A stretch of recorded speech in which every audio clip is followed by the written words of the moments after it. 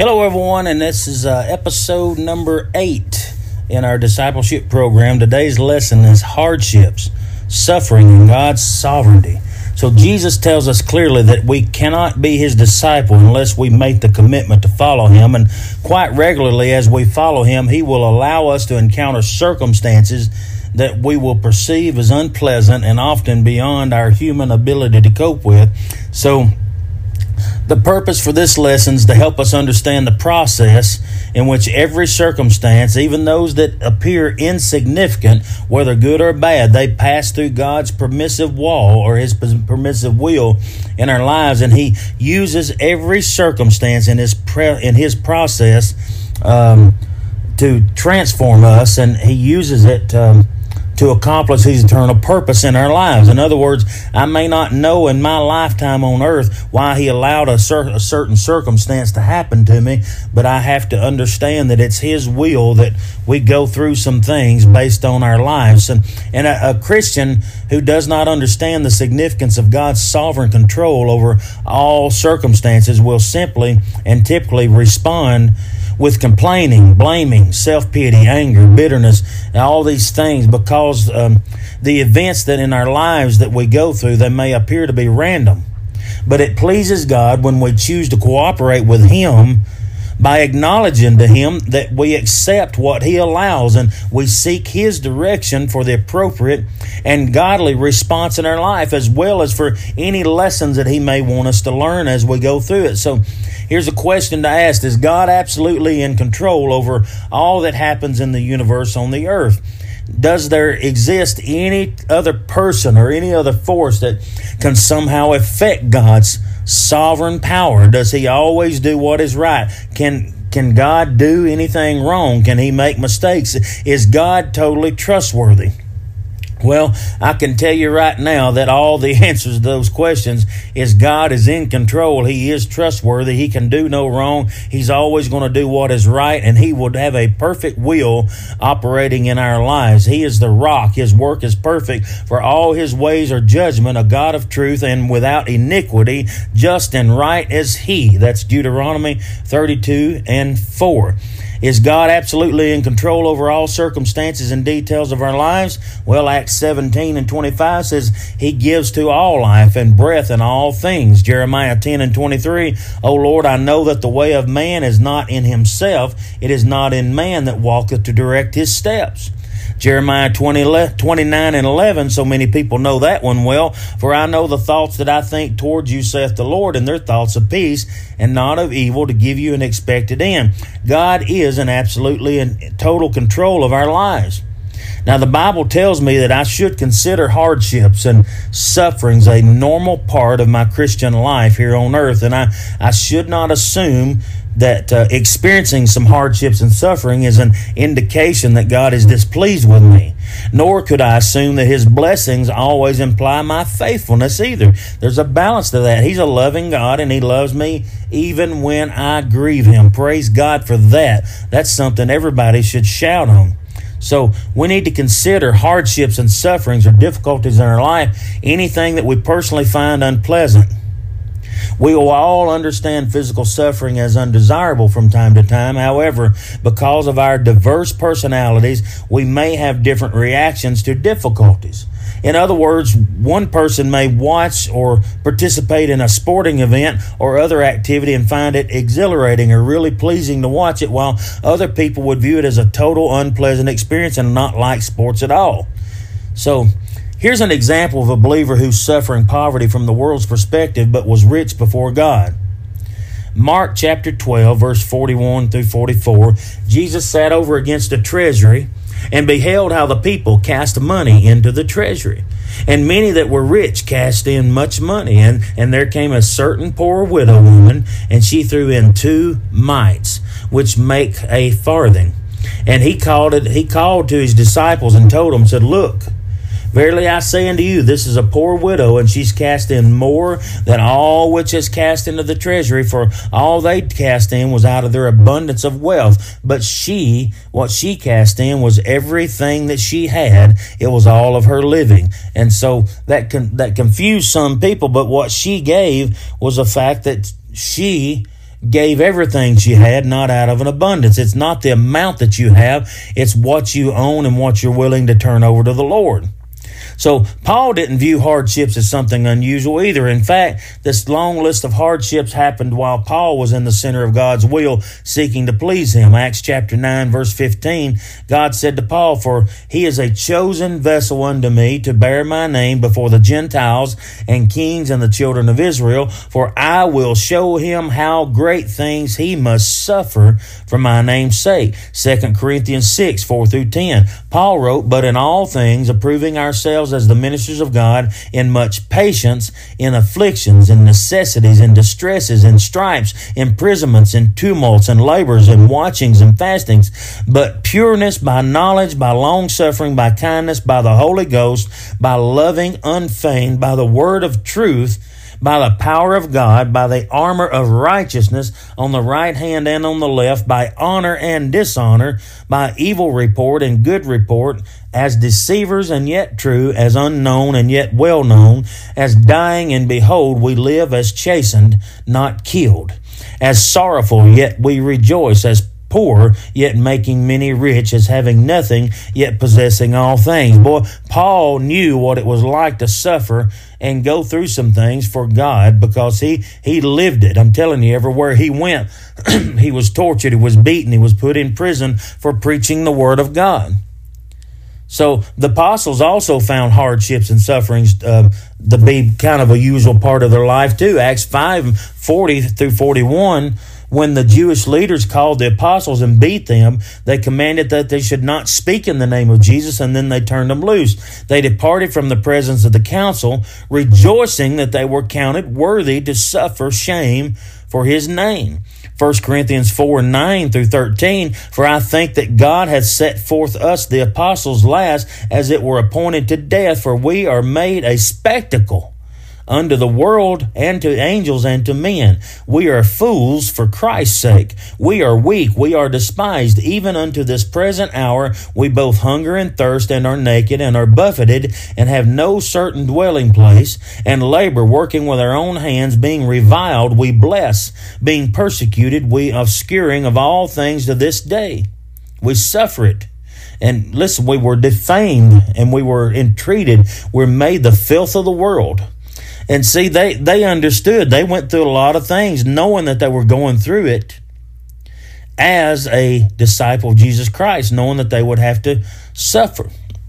So we shouldn't find it unusual either when we encounter hardships and suffering. John 15, 18 through 21, Jesus said, "Because you are not of the world, but I have chosen you out of the world, therefore the world hates you. Remember the world that I said unto you, that the servant is not greater than his Lord. If they have persecuted me, they'll also persecute you. If they've not kept my sayings, they'll not keep yours either.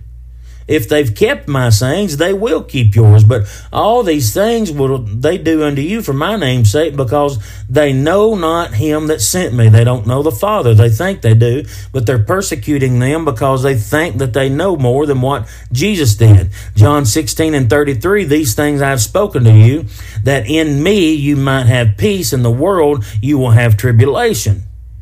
But be of good cheer, because I have overcome the world." Acts 14 says we must endure. We must go through much tribulation as we enter into the kingdom of God. Philippians 1 and 29 says, "For unto you it is given in the behalf of Christ, not only to believe on him, but also to suffer for his sake." So we're going to go through some suffering. And it's going to be for God's sake. Now, God typically allows suffering for one or more reasons, for one or more of the following reasons. One is to build character in our lives. Another is as a consequence of my own disobedience, neglect, or carelessness. Another is to be cast on the Lord and not rely on myself. Another reason would be to help me understand that I need to see the needs of other people. Another is to use my life to be a blessing to other people. So God uses hardships and sufferings to build our character, to build our life, and to shape us into usable holy vessels that he can use. He alone knows what influences and circumstances will best enable him to bless me and you and use us for the purpose that He's designed for our remaining time here on this earth. So Romans 5:3-4 says, we glory in tribulations also, knowing that tribulation worketh patience, and patience works experience, and experience works hope. So every tribulation that we go through builds more character, builds more faith, builds more spiritual maturity in our lives. So don't call the hardships a tool of Satan. They're not always tools of Satan. Most of the time, God is creating a character in us by letting hardships mold us and shape us. They're pushing us into His arms and pushing us into His throne room in prayer and fasting and seeking His face. These hardships are designed to make us more like Him. So we don't need to be saying, oh, the devil's on my back, the devil's this and the devil's that. A lot of times we're giving the devil way too much credit for the things that God is doing in our lives. Now, I may suffer the consequences of my own disobedience, and you will too. Our own disobedience, our neglect, and our carelessness, it will bring some consequences from time to time. And even then, though, God is faithful and loving and will use our situation as a teaching experience to discipline us and to cause us to grow spiritually. For example, if we're careless with our diet, it will result in an experience of physical discomfort or suffering. Our diet is what we are what we eat. So that's just an example. But if you're an alcoholic and you drink alcohol all the time, you're going to suffer because of drinking so much alcohol. It'll tear up your kidneys. It'll cause liver failure, liver disease. It'll cause death eventually if you do enough of it. Now, the same way with drug addicts and other things. But see, the consequences of our disobedience, neglect, or carelessness are used to point us toward Christ. When I know a lot of people that's been alcoholics, and when they find out that they've got liver disease and their kidneys are failing them, they turn to Christ, begging Christ for a healing, and they get real close to Him, and that's what God wants. And it's bad that He allows these things to cause that, but if we go and go and go and go in our life, neglecting Him and not turning to Him, these are things that at the last moments of our lives, they force us to turn toward Him, and He finally gets us to where He wants us, trusting in Him. And so, not everything that you go through is something that the devil's doing to you. See, sometimes God will allow us to suffer so that we'll learn to depend on His faithfulness, His power and sufficiency, and not depend on ourselves.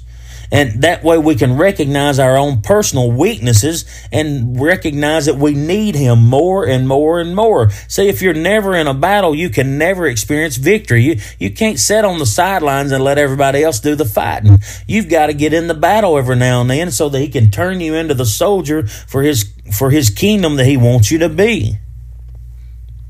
So we need to realize some of these things, that sometimes God uses suffering to help us identify with the suffering of other people.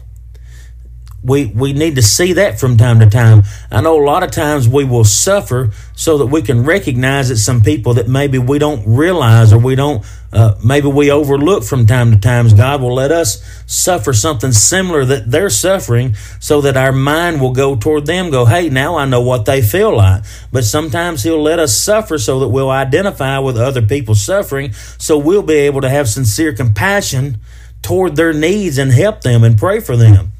2 Corinthians 1:3-5, Paul wrote to us, the God of all comfort, who comforted us in all tribulation, that we may be able to comfort them, those are the people which are in any kind of trouble, by the comfort wherewith we ourselves are comforted through God. We can share the comfort of God in Christ with these people, for as the sufferings of Christ abounds in us, so our consolation will also abound by Christ to these other people. So sometimes God allows me to pass through hardships in order for Him to shine through my life as well. We need to get this. If we go through a hardship, some people's going to look at our lives. They're going to see how we live, and they're going to look at how we handle those hardships, and it will see that Christ is shining through our life through the hardship, and it's a greater way so that other people can see Him through us. so that we're not griping, moaning, complaining, and acting like everybody should be feeling sorry for us because we're going through something. No, if we're walking through that hardship, giving God praise and realizing that we know that He'll get us through that hardship, other people will see how we handle problems, and it will give glory to God, and it will help other people see that it's a light of Christ shining through us that's significant in the darkness for other people, and they will learn how to follow Christ by the way that we follow Christ through our hardships. Matthew 5:14 says, "Ye are the light of the world. Let your light so shine before men that they may see your good works." And watch this, glorify your Father which is in heaven. So when we go through hardships, people need to see our good works. It's not us that they're bragging about. It's how they see how we're handling it. The light of the world, the light of Jesus Christ is shining through us, and people can see our praises. People can see how we trust Him. They'll see our faith, and it will glorify God in front of them. And it will help people see that we love the Lord, and it will help people see that we trust in Him and put Him number one and trust Him and depend on Him to get through the hardships. And then other people will be going, "Hey, I'm going through this. I remember back when you went through this. It didn't bother you at all. Why? You need to share with me why you got through that so easy, or at least why it seemed so easy to you." And then you get to share Christ with those people.